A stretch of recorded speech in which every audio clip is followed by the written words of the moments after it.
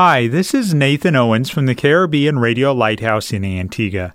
Every Tuesday evening at 7:30, we have a live call-in program discussing real-life issues from the Caribbean.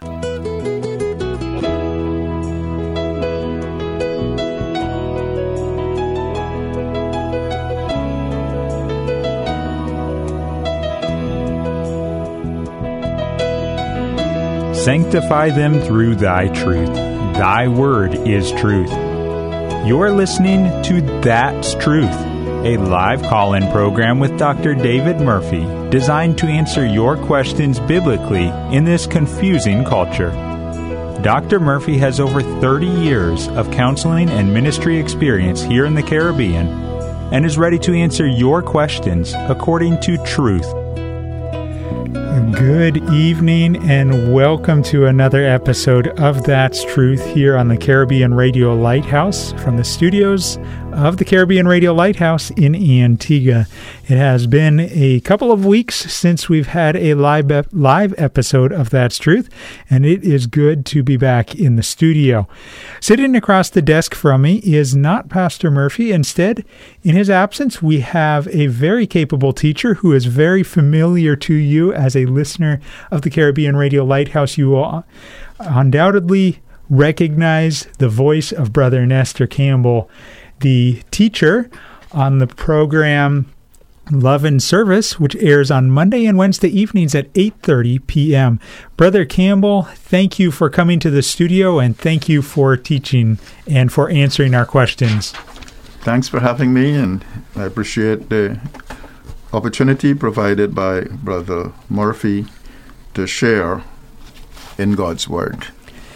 As we often do with our different topics here on That's Truth, we often start out with like a definition of terms. And tonight we're going to be talking about the deity of Christ. And Brother Campbell, for someone who doesn't claim to be a Christian, maybe someone who claims to be a Christian or a believer, and maybe they really are, but that phrase, deity of Christ, is not a term they would use in their everyday life. What do you mean in general terms by the deity of Christ? Simply put, my brother, it is saying that Christ is God. Not a God, because there is one God, but he is God as one who comes out from the Father. As a result of coming out from the Father, he is the Son of God. But that is not the same as a person saying we are all sons of God. We're sons of God by creation. And according to John chapter 1, verses 11, 12, we're sons of God by salvation. So there are those who all are sons by creation, but only some are sons by salvation. But Jesus is not in that category. In John chapter 16, verse 27, we are told there, Jesus says, I come out from the Father. And that makes it clear that he is of the nature of the Father. So that as the Father is God, the Son that comes out of him, there reference there in John 16, verse 27, the Son is of the same nature, of the same being as the Father. Hence, we recognize that there is God the Father and God the Son. God the Son means that he is deity. He is God. Now, that sounds good, but it sounds more like a seminary class or maybe an in-depth Sunday school class. But is it really practical? Or why is it important that we talk about this topic? Very important. Extremely important. Jesus says, God so loved the world that he gave his only begotten Son, that whosoever believeth in him should not perish, but have everlasting life. if we believe in him, then we have to believe that he is who he says he is. We have to believe that he is one with the Father. We have to believe that he is the Son of God, an expression that was understood in his days to mean that he is God. You see that in John chapter 10, where the Pharisees went about trying to stone him. Jesus says, I've done many good works among you. For which one you want to stone me? They said, no, we don't want to stone you for a good work. We want to stone you because you, being man, claim to be God. And so you are committing blasphemy. So they understood when Jesus said, I and the Father are one, and when he says, I am the Son of God, that he was actually saying he is God. And interestingly enough, Jesus did not try to get around that, except, of course, to point out to them that if they could accept that there were people like gods referred to in the Old Testament, if they could accept there are people like gods to whom the word never came, how much more should you accept that he to whom the word came is God, or is the Son of God? I've got a question for you. Mm-hmm. Some may consider it a rather provocative question or a decisive question, divisive question. Brother Campbell, can a person be a born-again Christian, be a believer, be on their way to heaven, and not believe in the deity of Christ? Yes, I probably didn't get to make that one point very clear. And that is, the answer to that is no. Sorry that I'm bringing it out so bluntly. But that verse that I quoted, John 3:16, Jesus says that he, the Son, is given by the Father to the world, that whosoever believeth on the Son will not perish. And believing on the Son is believing who he says he is. We can't say we believe on him and think that he's an angel or he's an archangel. That's not what he says he is. And that's not what the Bible says he is. And I hope that we will get into the study to the point where we can see clearly that Jesus is not an angel. As a matter of fact, the Bible makes it clear. It says, and God said to all, the Word of God says, let all the angels of God worship him. We read that in Hebrews chapter 1. Let all the angels of God worship him. Who else should be worshipped but God? And so as the one who comes out from the Father, imparted and given a body created, as we read in Hebrews 10, a body hast thou made me. God has prepared a body for him to dwell in. It's a very special body for his Son to dwell in. And that body was conceived in a virgin by the power of the Holy Spirit of God. And as a result of that, he had a special body to do something special. But in that special body, he could suffer pain, hunger, tiredness, all this, the testings that we had. He endured, and he even died. Now, that to me, that is part of the mystery that makes salvation so great, that we read about in Hebrews chapter 2. How shall we escape if we neglect so great a salvation? If it's a great salvation, then we can't simplify it and think that, well, Jesus is just a man like us, but a good man, a good prophet, a good teacher, and he died for us. We can't have that kind of attitude. We have got to understand that nothing about God is simple, and everything about God is beyond human understanding, but not beyond human belief. And that is where faith comes in. So those who will not believe that Jesus is who he says he is, are not exercising faith in him. And the Bible says without faith, it is impossible to please God. Before we go any further, let me take just a moment to share our contact information. If you have a question, and by the way, we are glad that you are listening, whether you are at home, whether you're in the car, whether you're at work, whether you got earbuds in while you're jogging down the street, or you're on an elliptical machine at your gym. We are glad that you're listening to the Caribbean Radio Lighthouse, and that's truth. The voice that you've heard teaching is that of Brother Nestor Campbell, and he is here to answer your questions. You can communicate with us in a number of ways. You can call and be put live on the air. After all, this is a live call-in program. And the phone number to call to be put live on the air is 1-268-462-7420. 1-268-462-7420. That phone number will get you to the call screener, who will then pass you on, and you'll be put live on the air. If you would rather not speak live on the air, but you have a question, we would love for you to still interact with us. You can WhatsApp or text your question to 1-268-782-1454. Again, that number to WhatsApp or text is 1-268-782-1454. Maybe you have a question, but you're worried that it's considered a elementary question or something that everyone should know, or let me put your mind at peace. We are not here to argue with you.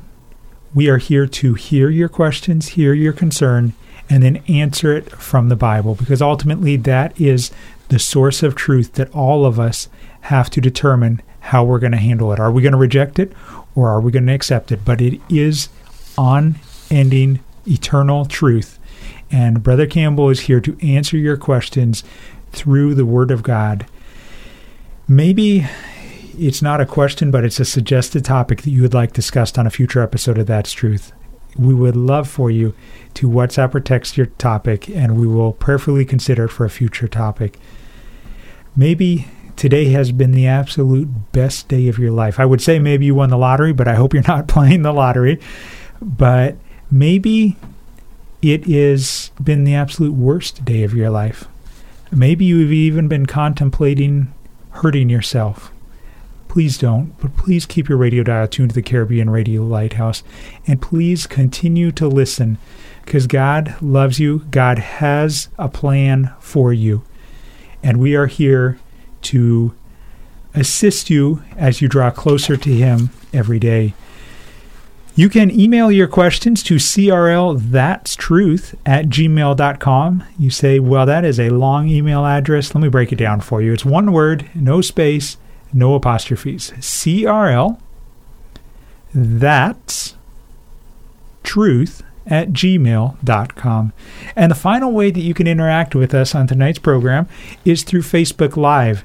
And this is not only you being able to listen to us and send in your questions, but also you can watch behind the scenes. Go to the Caribbean Radio Lighthouse Facebook page, click on the Facebook Live video feed, and right there on your device, whether it's large or small, in the comments section, you can send your questions and they'll be passed along to Brother Campbell live on the air in a timely manner. Again, the name of the radio program is That's Truth, and we are here to answer your questions. And tonight, while we wait for your questions, we're talking about the topic of the deity of Christ. Brother Campbell, is this topic of the deity of Christ, is this something that is just recently been become controversial, or is this something that back to the roots of Christianity has been debated and discussed back and forth? It has been discussed back and forth. We don't have some specifics, but we have an indication of this in 2 Peter chapter 3, where Peter mentions to his the persons to whom he was writing that many persons were wrestling with the truth that Paul preached according to the wisdom that God gave him. And it's a good verse to read 2 Peter 3. It's a good verse to read, I think. But anyhow, the point is that persons who are wrestling with this truth. Verse 14.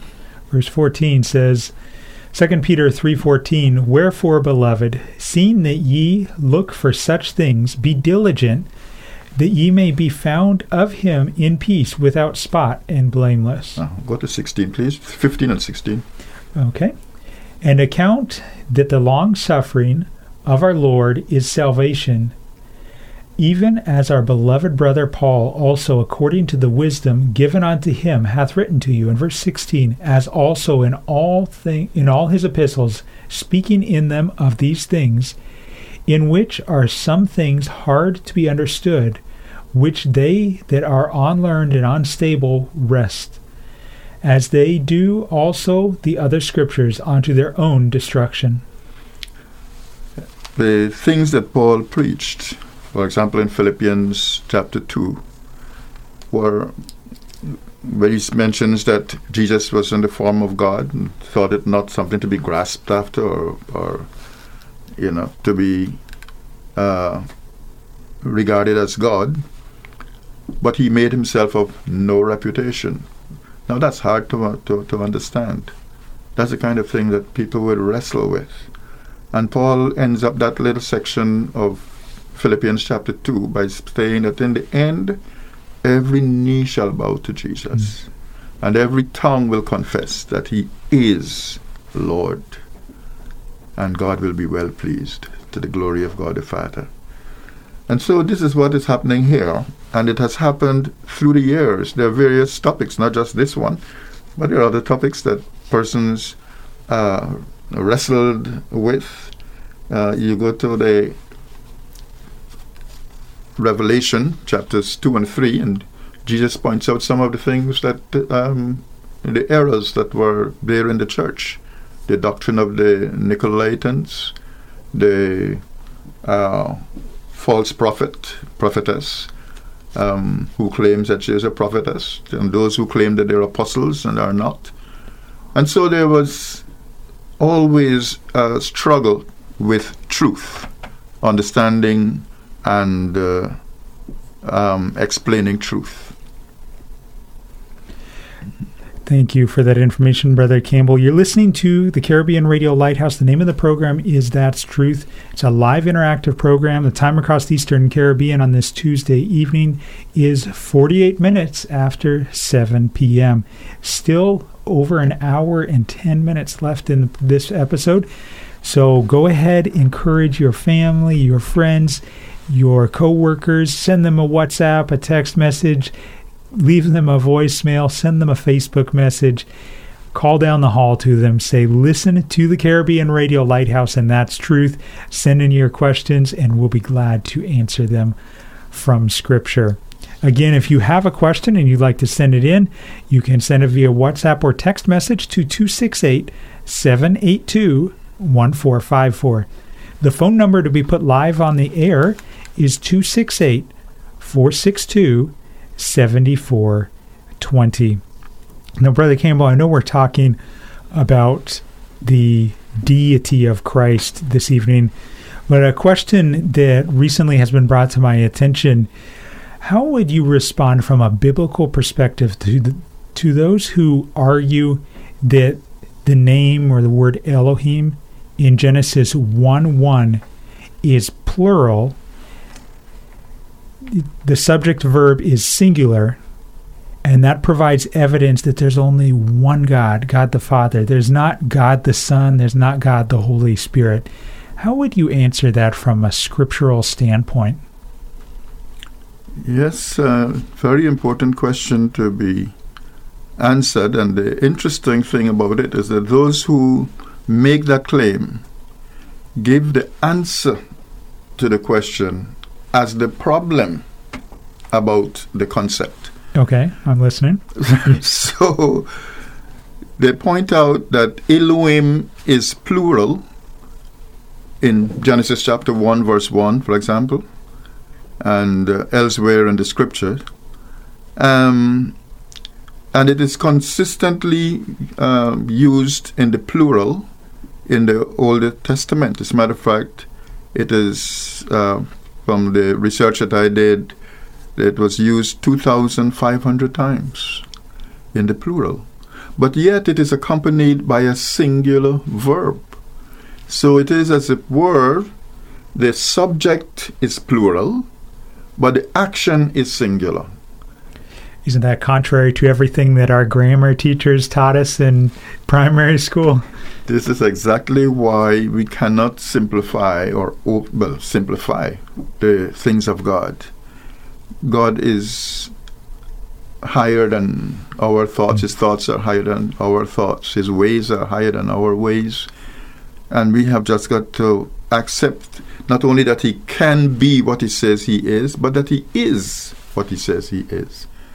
So I would say that it is consistently used this way, not to prove that there is one God, as the singular subject would suffice for that. I mean, the singular subject is sufficient to indicate that there is one God. You don't need the plural subject. But it is used instead that God is in the form of three persons, hence the plural subject, while existing and acting as one God, which is what he is. Were they existing as three gods, the plural verb would certainly have been used, as you said, brother. It's in accordance with what we were taught in school. The plural verb would have used the subject verb. But because they exist as one in three persons and act as one, the singular verb is used with the plural subject. Note that this fact is emphasized some 2,500 times in the Old Testament. Time across the Eastern Caribbean on this Tuesday evening is 7:52. If you have a question that you would like to ask, maybe it's relating to the deity of Christ, maybe it's relating to the Trinity, maybe it is not related to that at all. We would love for you to call in and ask your question. You can call and be put live on the air at 1-268-462-7420. Or you could WhatsApp or text your question to 1-268-782-1454.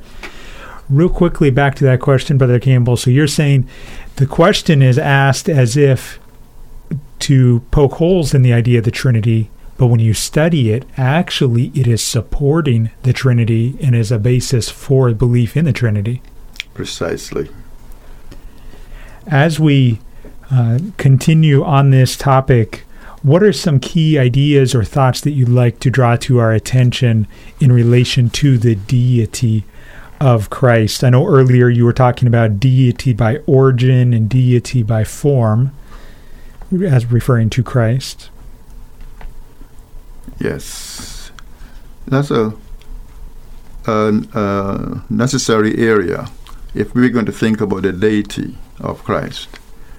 And some notes I have here is that to speak of his deity by origin, and I've already referred to John 16:27, where he says, "I came out from the Father," and that makes him of the same nature of the Father.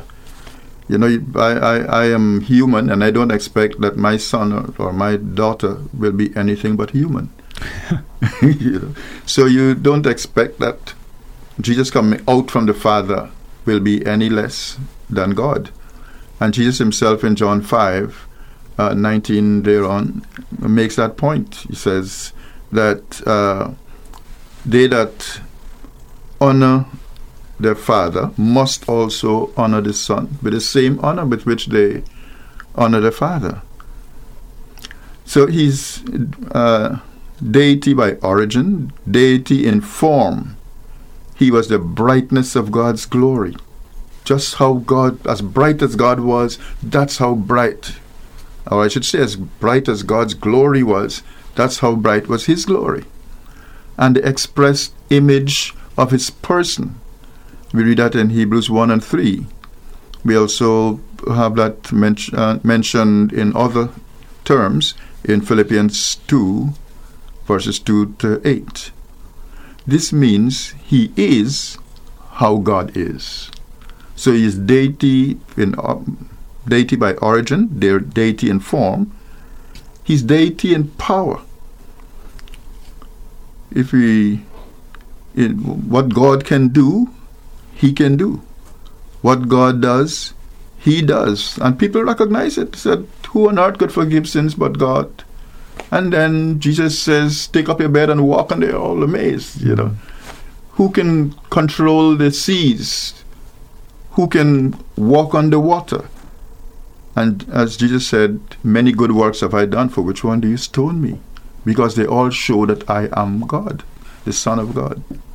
Brother Campbell, if I can interrupt you for just a minute, we have a WhatsApp question that has come in from Trinidad and Tobago. Brother Campbell, can a JW or Jehovah's Witness be saved?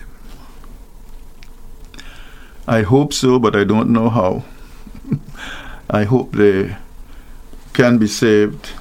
And I know that many of persons who believe like I do generally would probably find a way of explaining how they can be saved. And I myself have been looking at it out of concern for some people. But as I said earlier, if you pull down Jesus rather than lift him up, you cannot please God. And you pull him down so that you can understand him. You bring him to a level that you can both understand for yourself and explain to others.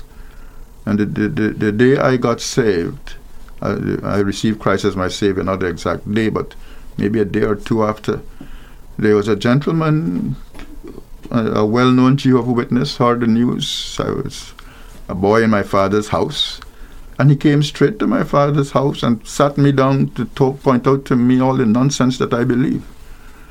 Now, if what I believe is what's going to save me, and he considers it nonsense, it's difficult for me to see him being saved.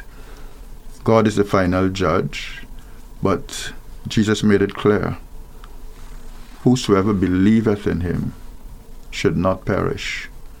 They have to believe on Jesus, and they must lift him up, not pull him down.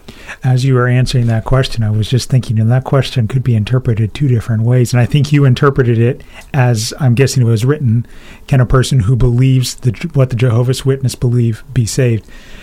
But let me take that from another angle. Brother Campbell, what if someone is a Jehovah's Witness, if someone is the worst sinner out there that's listening tonight, and they say, I realize I'm a sinner and I need to be saved. What do I need to do to become a Christian? What do I need to do to become a child of God? What do I need to do to become saved? What is the plan of salvation? The plan of salvation is explained very clearly in Romans chapter 10, where we find the sequence of events leading to salvation. In verse 14, it starts off. Romans 10:14. Would you like me to read it? Yes, you can read it. Okay. Please. Romans 10:14 says, how then shall they call on him in whom they have not believed? And how shall they believe in him of whom they have not heard? And how shall they hear without a preacher? Okay, so we start the movement from the bottom. A preacher comes and preaches that the person is a sinner and needs to be saved. And the person, having heard the full gospel, it says, believes in him, that is, believes in Jesus, that he is who he says he is, and that he died for their sins. So you're a sinner, the preacher preaches. Your understanding is that Jesus died for your sins. And then it says they would call on him because they now believe. So they hear, they believe, they call. And then because they call on him, they then, in verse 13, exercise faith in him. For whosoever shall call upon the name of the Lord shall be saved. They call on him for salvation. And the whole salvation story is about faith in Jesus Christ. And as a result of doing that, verses 9 and 10 says that if thou shalt confess with thy mouth the Lord Jesus, and shall believe in thine heart that God hath raised him from the dead, thou shalt be saved. You need to be open with your testimony that Jesus was raised from the dead by the mighty power of God spoken of in Philippians chapter 1, after dying for our sins. And without faith in Christ, salvation is assured. Thank you to the individual who sent in that question. If you have a question, you can send it via WhatsApp or text message to 268-782-1454. That's the WhatsApp or text number. To be put live on the air, it is a different number. Listen close if you're getting ready to dial it, and I will give it to you. To be put live on the air, call 268-462-7420.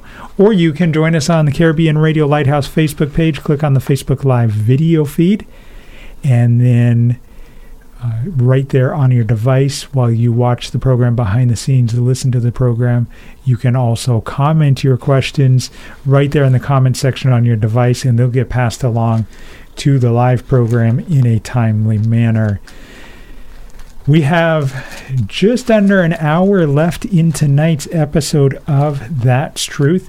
If you just tuned in and you say, I don't hear the voice of Pastor Murphy is out of the studio tonight, but Brother Nestor Campbell is here filling in for him. You say, that voice sounds really familiar. Where do I recognize it from? Well, you recognize it from maybe other places, but definitely from the broadcast Love and Service here on the Caribbean Radio Lighthouse at 8:30 p.m. on Mondays and Wednesday evenings.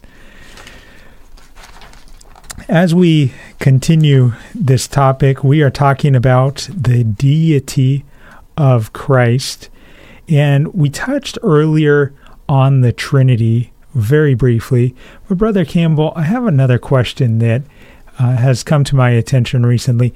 If you claim that the Bible teaches or claims one God, as Deuteronomy 6:4 does, and I'll read that in just a minute, and then it's reiterated by Jesus in his teachings and by the apostles in their writings, how can you then argue that God is three persons? And I'm just going to, for the sake of being able to do justice to the question and set the context, I'm going to read Deuteronomy 6:4.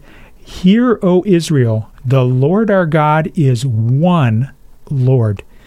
So the question is, how can you go contrary to that and say that there are three gods or three persons in the Trinity? Firstly, by looking at the way God created us, we can understand a little of what it is to be one individual made up of three persons. We were made spirit, which makes us God conscious. We were made with the soul. God breathed into man the breath of life. He became a living soul, which makes us self-conscious. The spirit is what makes man wants to worship. Even if he never hears about God, he still wants to worship. The soul is what makes us aware of our feelings, our emotions, sadness, joy. It makes us self-conscious, self-awaring. It has the self-awaring qualities. And the body, which makes us world conscious. Because of my body, I know that Brother Nathan is sitting in front of me, my eyes.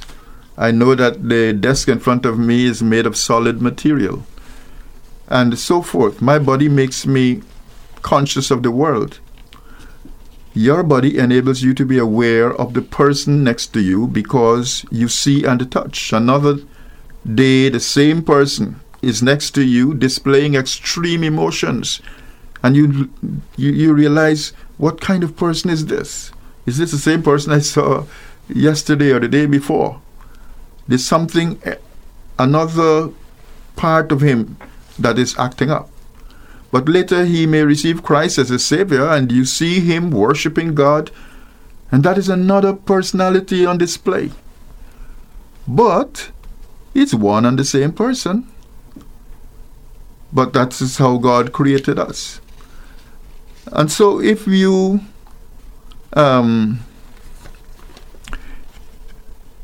I would say, put it this way, my spirit is me, my soul is me, and my body is me. All three are the one and the same person. In the same way, we can understand that God is three persons in one, but in an infinitely more superior way. Not as simple as body, soul, and spirit. Time across the Eastern Caribbean on this Tuesday evening is 8:06. If you're listening to the program and it's not Tuesday evening, rather it is Saturday afternoon, we are glad that you have tuned in to That's Truth. Maybe you have a question and you're only able to listen on Saturday afternoon. Listen, go ahead and send in your question via WhatsApp or text message. We will answer it, Lord willing, the following Tuesday as we do the live broadcast. You can WhatsApp or text your question to 268-782-1454.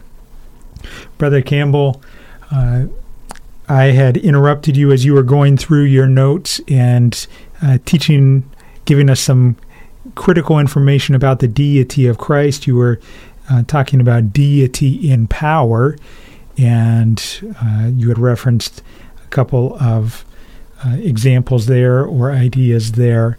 I will fade down my mic and let you continue to teach. Just before I go back to that, I would also like to add on the question of the Trinity,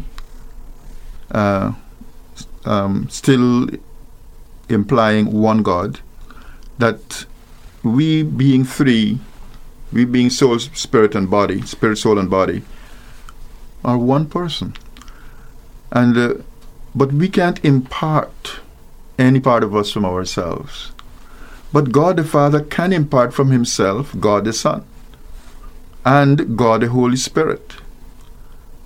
Or he would not be God. If he can't do that, it means he's limited. He would not be God.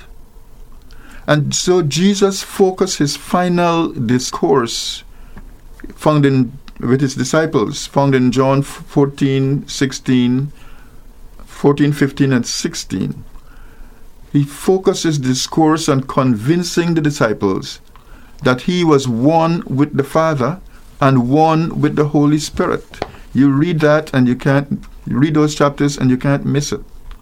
However, he knew that because the disciples by nature and nurture saw belief in one God as a life or death issue, because they grew up in a society in which there's any thought of a second God, you should be stoned to death.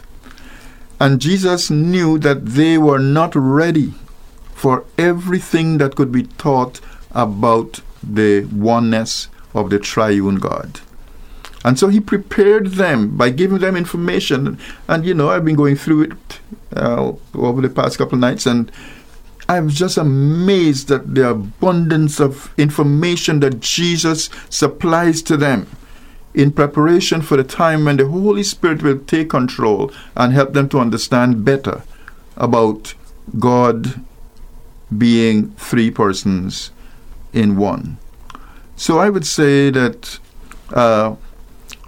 Jesus knew he could be misunderstood by the natural man as suggesting multiple gods.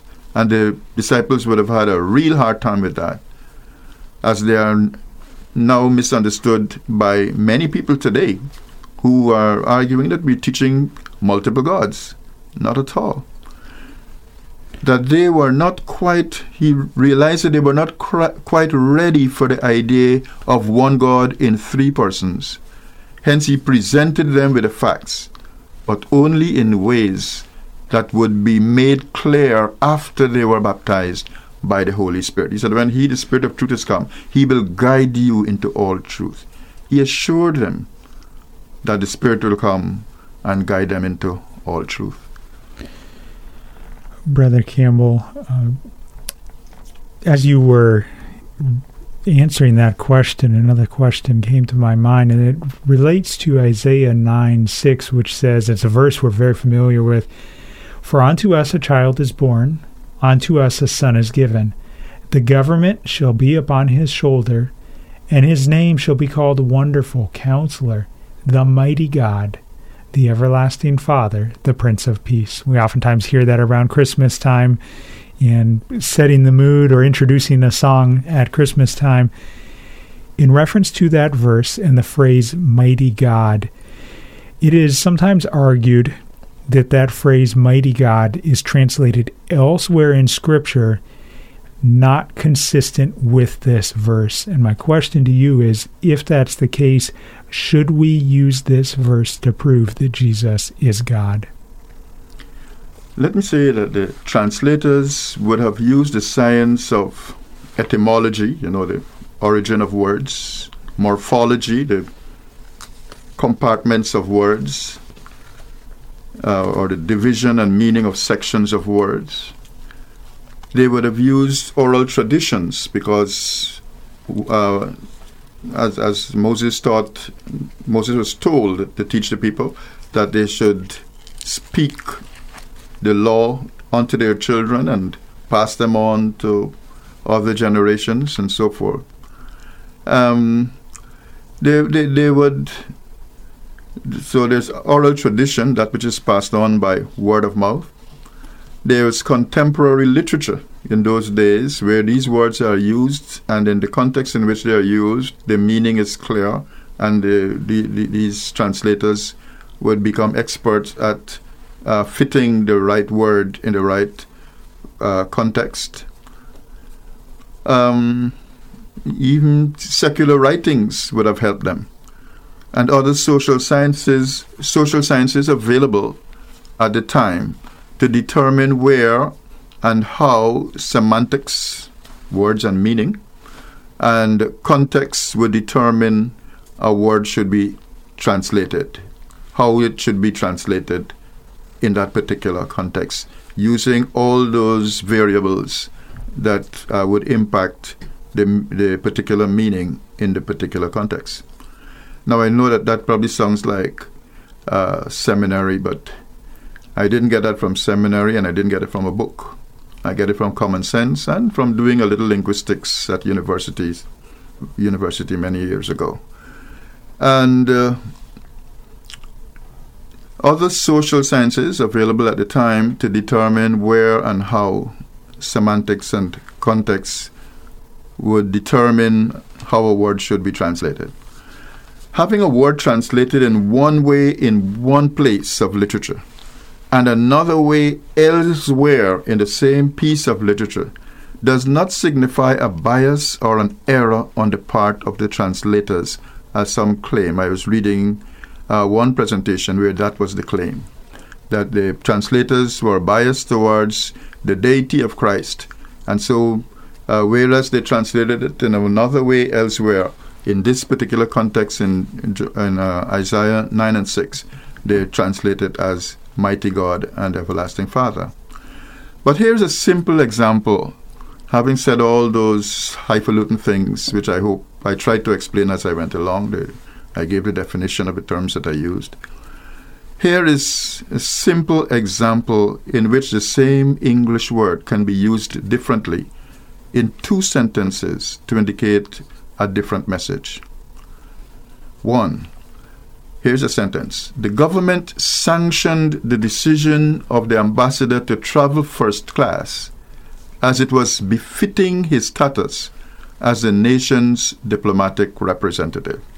The government sanctioned. It means they approved it. So I can replace sanctions with approved. B, another sentence. The minister was sanctioned for his conduct, which brought shame on the country. Same word, sanctioned, but I can translate that as disapproved or condemned. So in the same way, the translators could use it in Isaiah 9 and 6 to mean mighty God, everlasting Father, but use it in another, with another interpretation in another context, where it's referring, for example, to generals in the army, and translate it as mighty men, as against mighty God. Now, the same word used differently but correctly in two different circumstances. Similarly, the original term translated mighty God in Isaiah 9 and 6 can be translated differently in other contexts without it being seen as an error on the part of the translators. Note, even if the argument against the translation of Isaiah 9 and 6 were to stand, let us say that they're correct. Yeah. There is still the overwhelming abundance of evidence in the Old and the New Testaments to make clear that God the Father, God the Son, and God the Holy Spirit is one God. This is supported by the plural subject Elohim, as we mentioned earlier, accompanied by a singular subject verb, found 2,500 times in the Old Testament, and confirmed numerous times by the teachings in the New Testament. However, it does take faith to believe God is who He says He is, and it takes the Holy Spirit to make it clear to those who are willing to believe on Him. Do you have a question that you would like answered from the Bible? Maybe you don't even claim to be a Christian. Maybe you're not a believer. We are glad that you are listening, and I sincerely mean that. I know Brother Campbell appreciates you listening also. We would love to hear your question. Maybe it's not a question that you have, but it's something that a coworker asked you, a cousin, a family member asked you, and you're just not even really sure where to even begin answering it from a biblical worldview.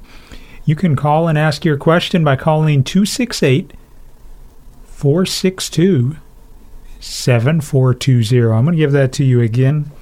Recently was told by someone that I talk too fast, so I want to make sure I give it a little bit slower to you. Call 268-462-7420. Or you can WhatsApp or text your question, and the great thing about that is you don't have to speak live on the air. So if you are not one to be speaking live on the radio, not a problem. Send it via WhatsApp or text message. And if you want it to stay anonymous, just at the beginning of your message, just put anonymous. Don't want to be drawn to me or anything like that. And we won't even say what island you are sending your message from based on the area code. We will keep it completely generic. We won't even say what hemisphere you're listening from. You can WhatsApp or text your question to 268-782-1454. You can go to Facebook Live, Caribbean Radio Lighthouse Facebook page, the Facebook Live video feed. Click on it, and then right there on your device, you can, in the comments section, send in your question, and it'll be passed along to Brother Campbell in a timely manner. We're talking in general terms. The overall arching topic tonight is the deity of Christ. It doesn't mean that your question tonight can't cover another topic.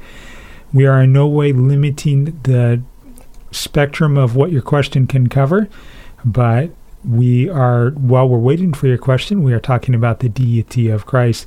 Brother Campbell has been sharing many references actually about the importance of believing in the deity of Christ, and the deity by origin, and the deity in form and by power, and what that means.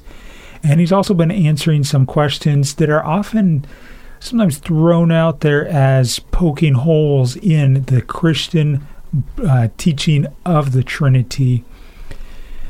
Brother Campbell, there's verse Hebrews 1:8, which says, "But unto the Son he saith, Thy throne, O God, is forever and ever. A scepter of righteousness is the scepter of thy kingdom." There are believers who would use that verse to ascribe deity to the Lord Jesus, when the verse could also be said that it's simply referring to the Messianic King of Israel. What are your thoughts on that? And before you answer, I'm just going to read the verse one more time just so it's fresh on our minds as you're answering.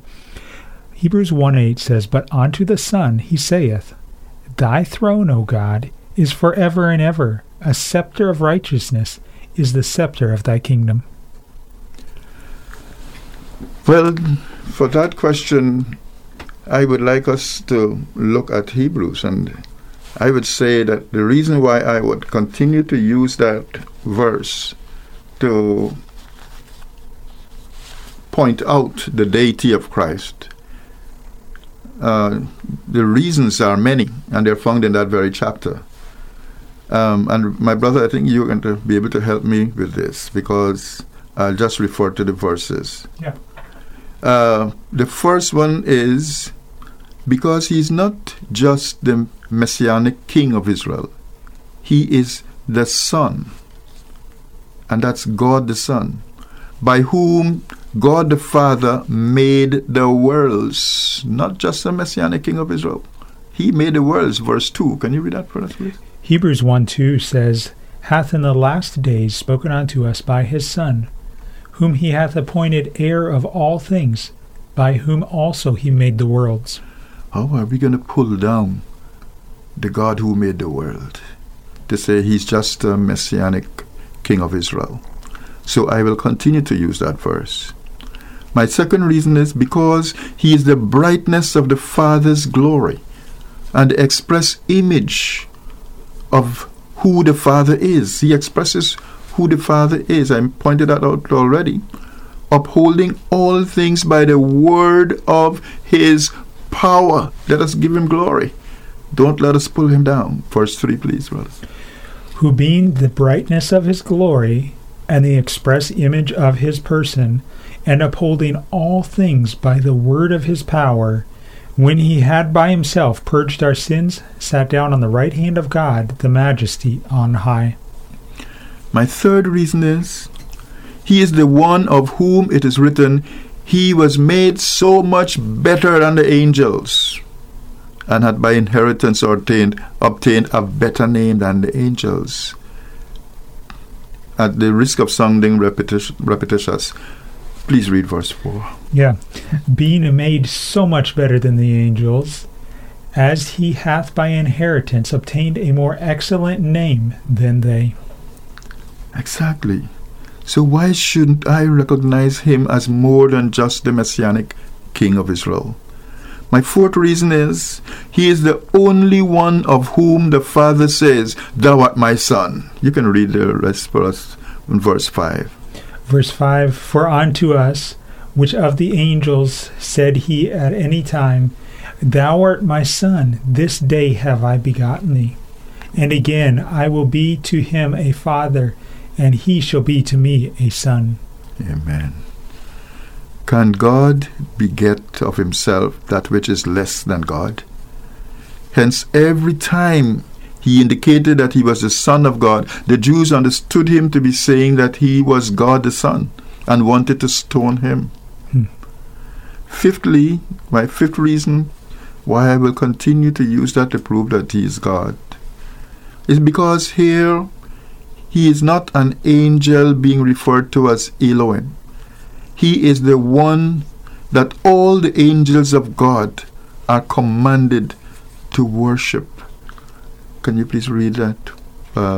Verse 6? Verse 6, please. Verse 6, Hebrews 1:6, if you're wanting to follow along in your own Bible and you just tuned in, I'm reading Hebrews 1:6. And again, when he bringeth in the first begotten into the world, he saith, And let all the angels of God worship him. Amen. Jesus himself told Satan on the temptation that only God should be worshipped. And that's truth. Yeah. That's truth. Only God should be worshipped. And God says, let all the angels, leaving none, meaning that Jesus was not an angel, leaving none, let all the angels of God worship him. That's why I love when the name of Jesus is lifted up. Amen.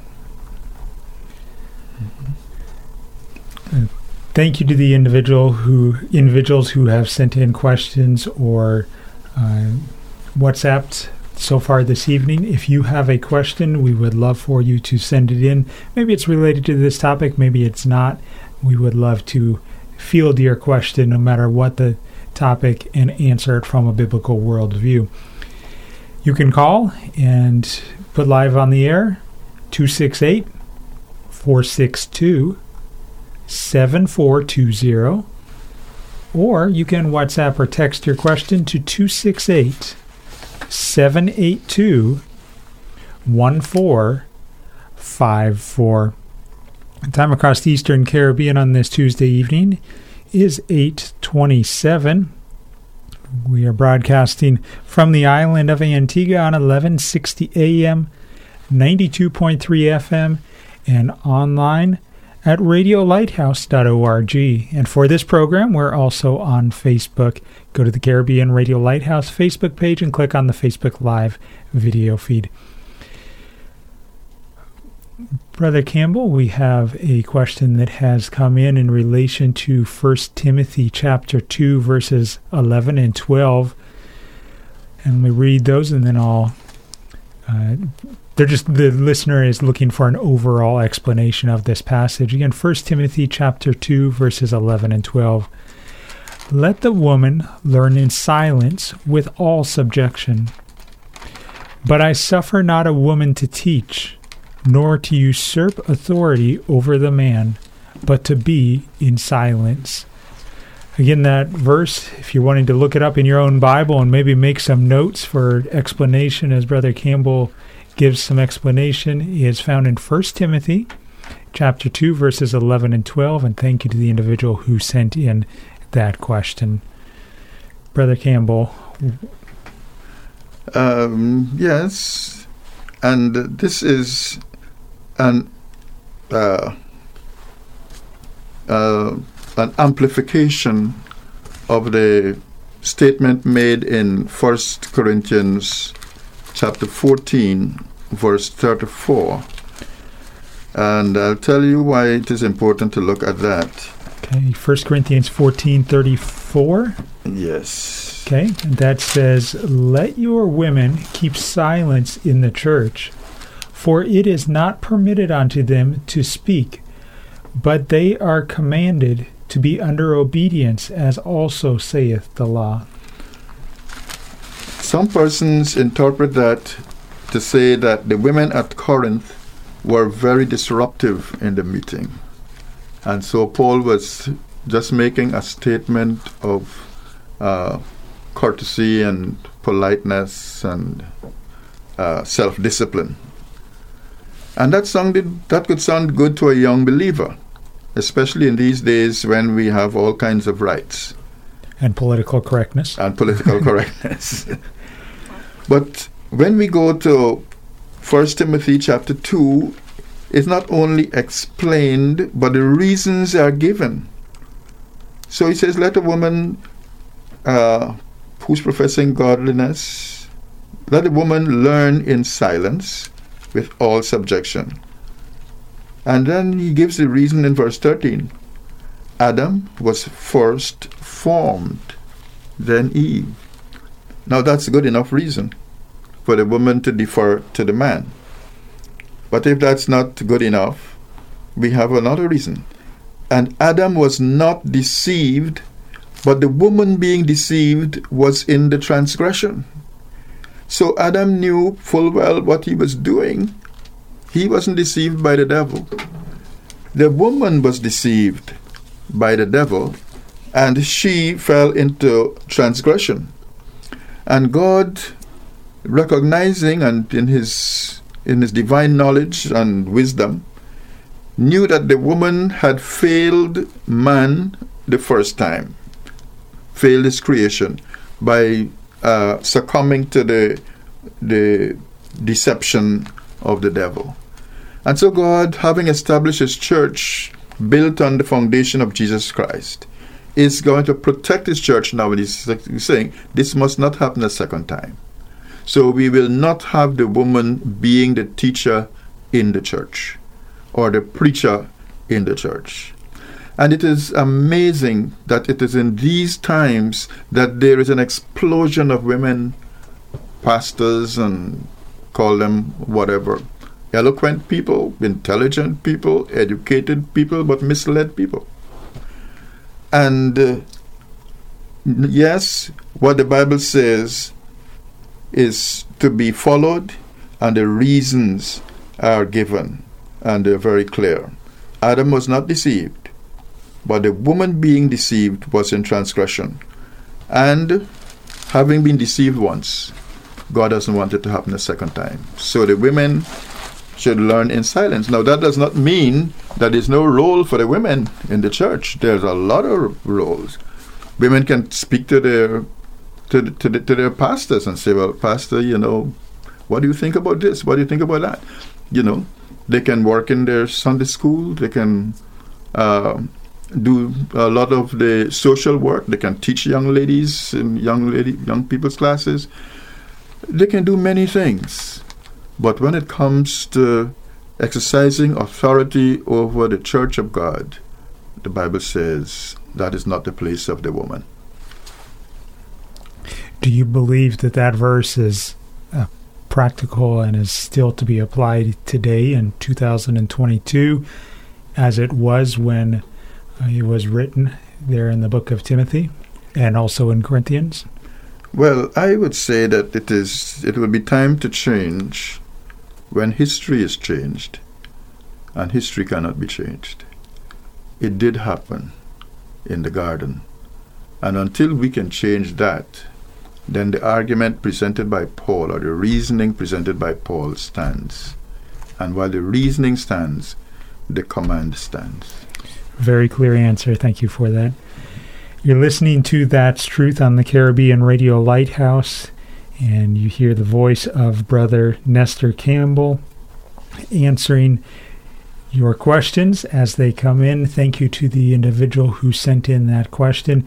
Maybe you have a question and you would like it to be answered from the Bible. Maybe it's not a question that you want answered from the Bible. Maybe it's the Bible itself. Like this last question, you'd like some explanation of how a verse should be applied or what it means for us today in 2022.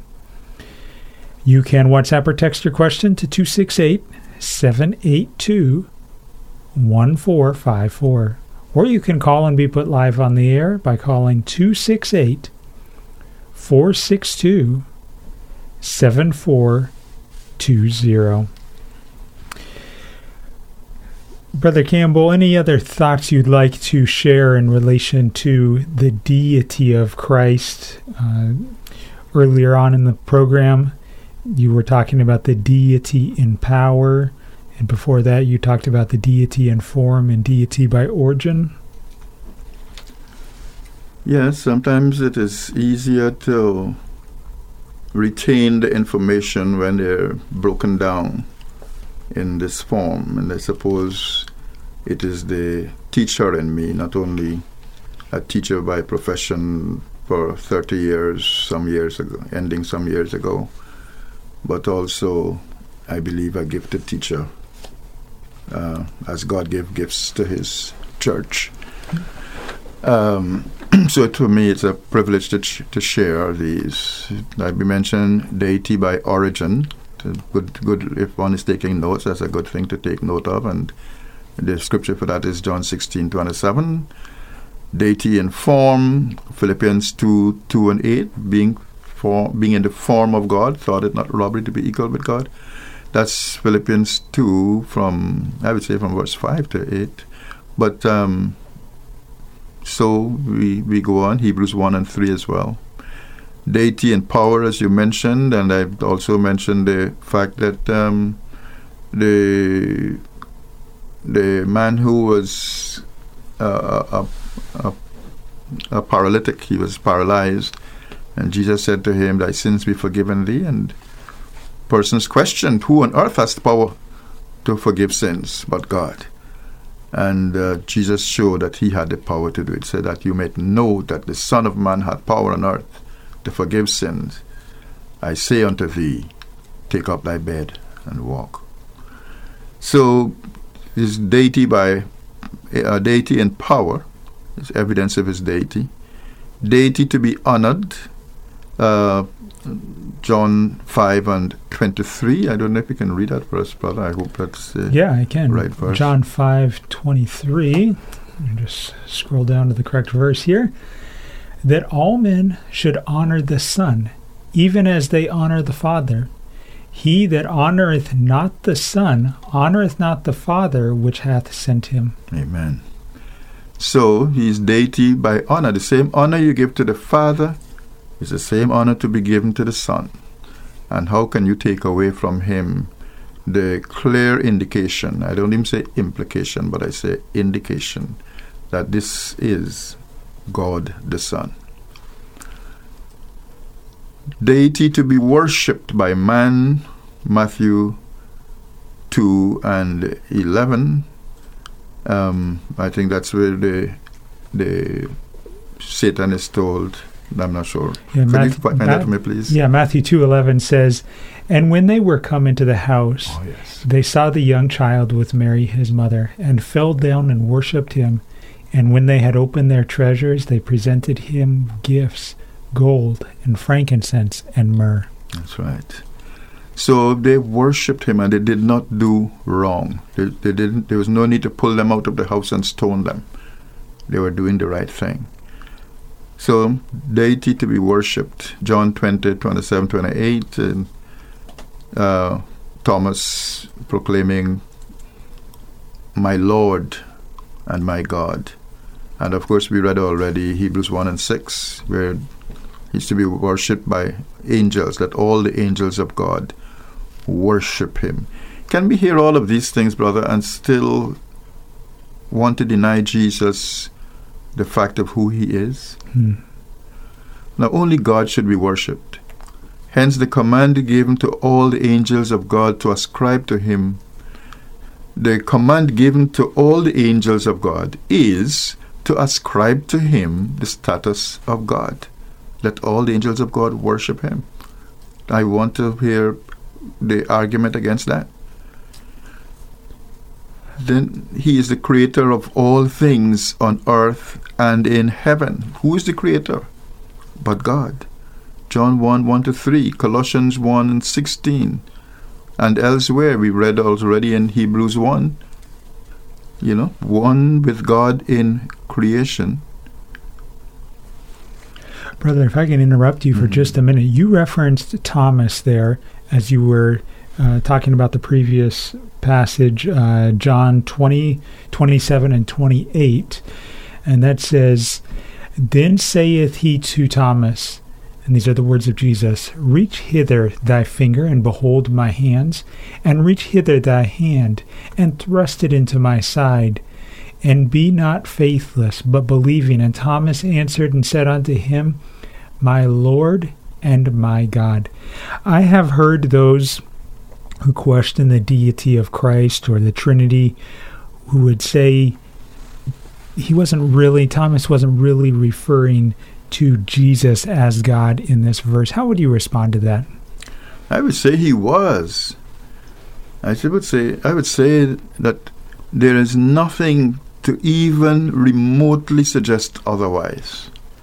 He was clearly addressing our Lord, and it was from our Lord came the reply.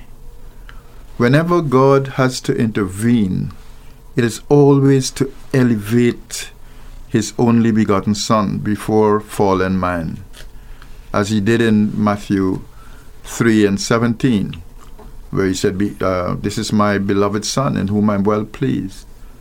Matthew 17 and 5, he said, "This is my beloved Son, in whom I am well pleased. Hear ye him." And in John 12 and 28, can you read for John 12 and 28 for us, please? Absolutely. John 12:28 says, "Father, glorify thy name." Then came there a voice from heaven, saying, "I have both glorified it, and will glorify it again." Note when God spake, it was to elevate Jesus before man, to show that he approved of Jesus and he would answer his prayers. I will glorify my name. Peter confirms this in his second epistle, 2 Peter 1 and 17. A beautiful verse to read. 2 Peter 1:17 says, "For he received from God the Father honor and glory, when there came such a voice to him from the excellent glory, 'This is my beloved Son, in whom I am well pleased.'" Yet when men speak, it is often to try to bring him down, when God means to lift him up. Let us lift up Jesus higher in our hearts. I don't know where you're listening from tonight. I don't know what your background is. I don't know whether you claim to be a believer, a Christian. I don't know whether maybe you made a profession of faith, a decision 5 years ago, or I was going to say 95 years ago, but you probably wouldn't be still listening to us, so maybe 65 years ago. Whatever the case may be, God has a plan for your life, and we are thankful that you are listening to the program tonight.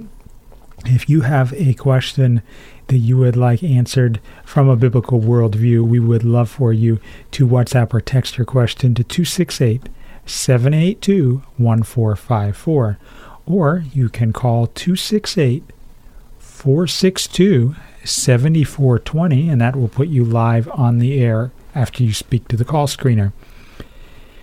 Maybe you are needing some godly counsel. Maybe you are going through a difficult time. If you call us here at the Radio Lighthouse, or just send a WhatsApp or text message to those numbers, we will be glad to give you some counsel over the phone, and then also to put you in contact with a local pastor or church leader in your area, on your island, for the purpose of answering your questions and providing you counsel. If you are calling during regular business hours, the number to call to reach us here at the Lighthouse is 268-462-1454. And 9 out of 10 times, it'll be Sister Marianne that will answer the phone, and she will be glad to hear out whatever concern you have and either pass you along to Brother Erskine or myself, or one of either Sister Bev or Sister Shaniza, in order for us to be able to spend some time praying with you. And let us never underestimate the power of prayer and encouraging fellow believers. We are talking tonight about the deity of Christ. It may be something that before tonight you thought, you know what, that sounds like a Bible doctrine that is only if I'm going to become a preacher, if I'm going to become a Sunday school teacher. And as I'm saying that, Brother Campbell is shaking his head no to the fact that it is an all-important doctrine that we need to be confident in from Scripture and believe with confidence as we are a child of God. Brother Campbell, got a question for you in relation to Acts chapter 5. A couple of verses there. Acts 5, 3 and 4 say, "But Peter said, Ananias, why hath Satan filled thine heart to lie to the Holy Ghost, and to keep back part of the price of the land? Whilst it remained, was it not thine own? And after it was sold, was it not thine own power? Why hast thou conceived this thing in thine heart? Thou hast not lied unto men, but unto God." My question is, was the Holy Spirit being referred to in those verses as God? Is that a proof of the Trinity? Yes, most assuredly. But not only here, but in Matthew 3:16, the Holy Spirit of God descending on him. I don't know, can you read that? Yeah, first? Matthew 3:16 says, "And Jesus, when he was baptized," remember this is in the Jordan River, "went up straightway out of the water, and lo, the heavens were opened unto him, and he saw the Spirit of God descending like a dove and lighting upon him." the Spirit of God. The Spirit of God, let me put it this way, can the Spirit of God be anything but God? So the Spirit of God descending on him. How else would you refer to the Holy Spirit of God when Jesus himself says that God is a spirit? John 4:24. If you can read that for us, please. John 4:24 says, God is a spirit, and they that worship him must worship him in spirit and in truth. If God is a spirit, then his spirit must be God. And for the consideration of those who may still be looking in the Bible for the word Trinity, note that the Spirit of God is referred to as the Spirit of Christ that filled the prophets in the Apostle Peter, in Peter's epistle, in 1 Peter 1:11. 1 Peter 1:11 says, searching what, or what manner of time the Spirit of Christ, which was in them, did signify, when it testified beforehand the sufferings of Christ and the glory that should follow. Amen. So, the next time that someone asks you for proof of the Holy Spirit, remember that passage in Acts chapter 5, verses 3 through 4, where the Holy Spirit is referenced as being the Spirit of God. Another question that has been, I've heard thrown out there, brother, is that we should be baptized in the name of Jesus, or baptized in the name of the Holy, of all three persons of the Trinity. What is the biblical teaching there as far as which name we should be baptized in? Well, Jesus, in his parting instructions to the disciples, said, baptizing them in the name of the Father and the Son and of the Holy Ghost. Peter, in his address on the day of Pentecost to the birth of the church, said, repent and be baptized, every one of you, in the name of Jesus, for the remission of your sins. And I am convinced that Peter was making that remark not to say that you are baptizing in the name of Jesus, but in recognition of Jesus as your Lord and Savior, as the one who has saved you. I don't think Peter is changing the instruction that Jesus gave, that you should be baptized in the name of the Father and of the Son and of the Holy Ghost. Yeah. Time across the Eastern Caribbean on this Tuesday evening is 8:48. We've got right about 10 minutes left in tonight's episode of That's Truth. If you have a question, go ahead and send it in very quickly. Send it via WhatsApp or text message to 268-782-1454, or you can call and be put live on the air by calling 268-462-7420. Brother Campbell, I had interrupted you as you were teaching through some important teachings about the deity of Christ.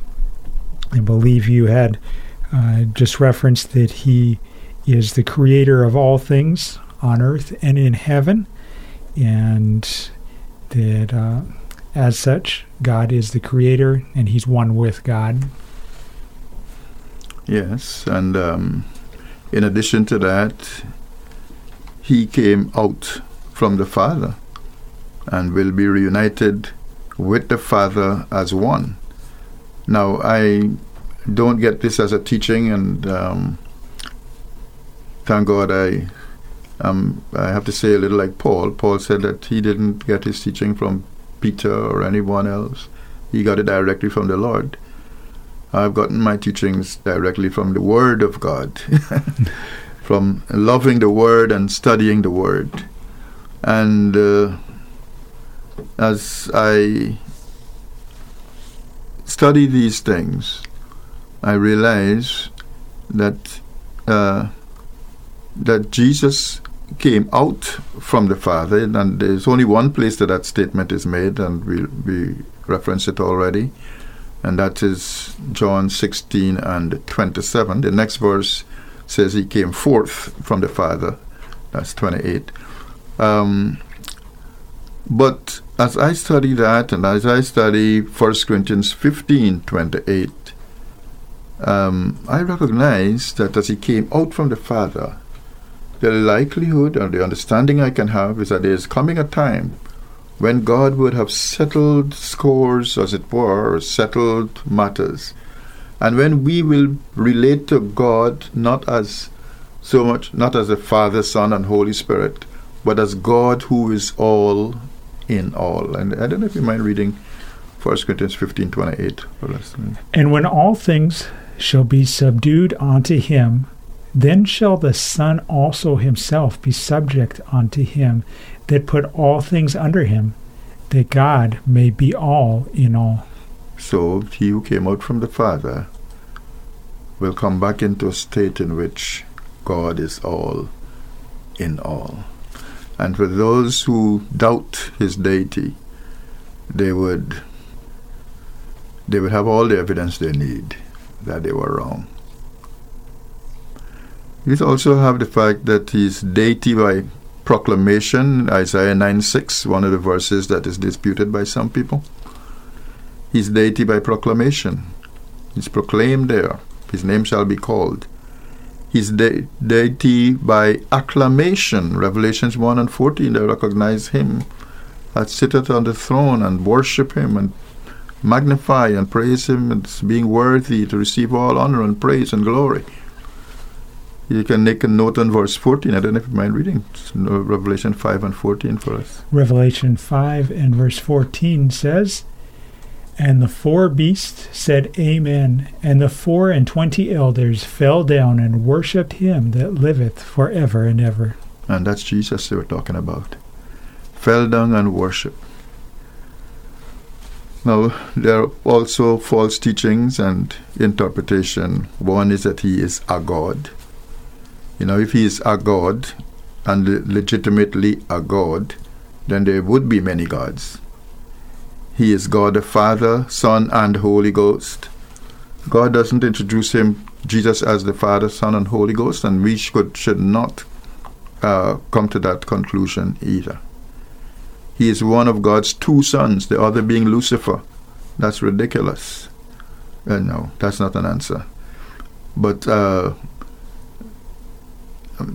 that is certainly not true, because if Lucifer is his spirit brother, then it means that Lucifer would have the same quality of Jesus, and therefore Lucifer would also be God, and that is certainly not true. Much more and a lot more, but we have just a few minutes left in tonight's program, and we are going to wrap things up tonight. Brother, in Philippians chapter 2, and you referenced this earlier, and it's one of my favorite passages in Scripture, talking about, and there's the way that Jesus practiced humility and came to this earth. And then there's a verse that says that every knee shall bow. Is that saying that every person will finally acknowledge the deity of Christ, whether they acknowledge it in this lifetime or not? They will eventually acknowledge the deity of Christ. Is that a proper interpretation of that verse? Yes, and somewhere in my notes I make the point that every knee shall bow and every tongue confess. Some will be doing it acknowledging him and confessing that he is the God he said he is, and others will confess that he is the God they thought he wasn't. And certainly I would prefer to be among those who confess that he is the God he says he is. I have a question that's coming from a listener. Brother Campbell, who baptized Jesus? John the Baptist.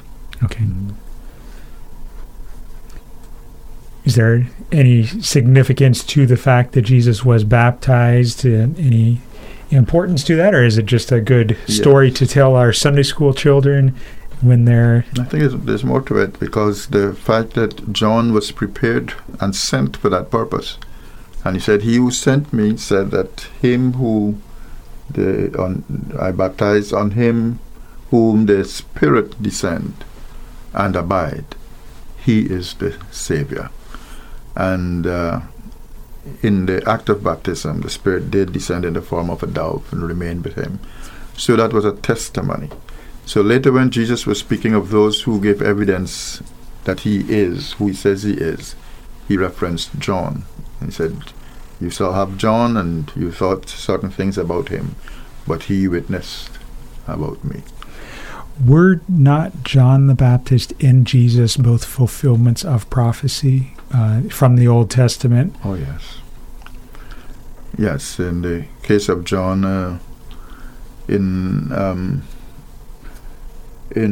Psalm 118, I think it is about verse 27 there, maybe about verse 26 thereabout, it says, "Blessed is he that cometh in the name of the Lord." But Isaiah had more specific reference to John. I wouldn't be able to... You are correct with the Psalm 118:26. It says, "Blessed be he that cometh in the name of the Lord.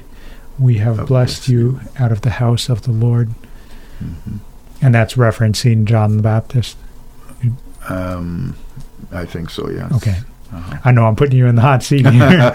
But, I have to be careful, because it's a reference to Jesus himself. But okay, you know, in the first chapter, is it, of Luke, the reference was made to the scripture that indicated that John was to come and be a forerunner for Jesus. We have just a minute left in tonight's program, and I want to wrap things up by going back to one of the first questions I asked you in tonight's episode.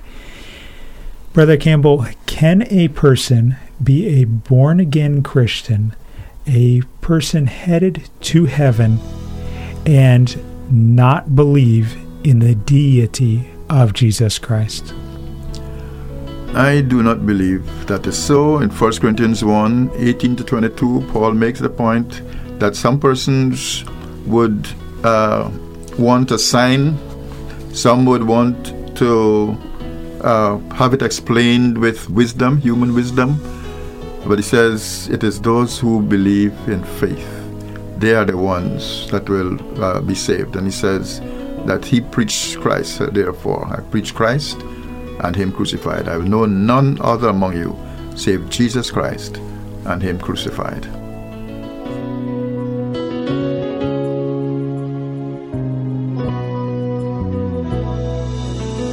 Thank you for joining us for today's program. We pray that the Holy Spirit uses the truths shared from God's Word to strengthen your faith. Now you've heard it. That's truth.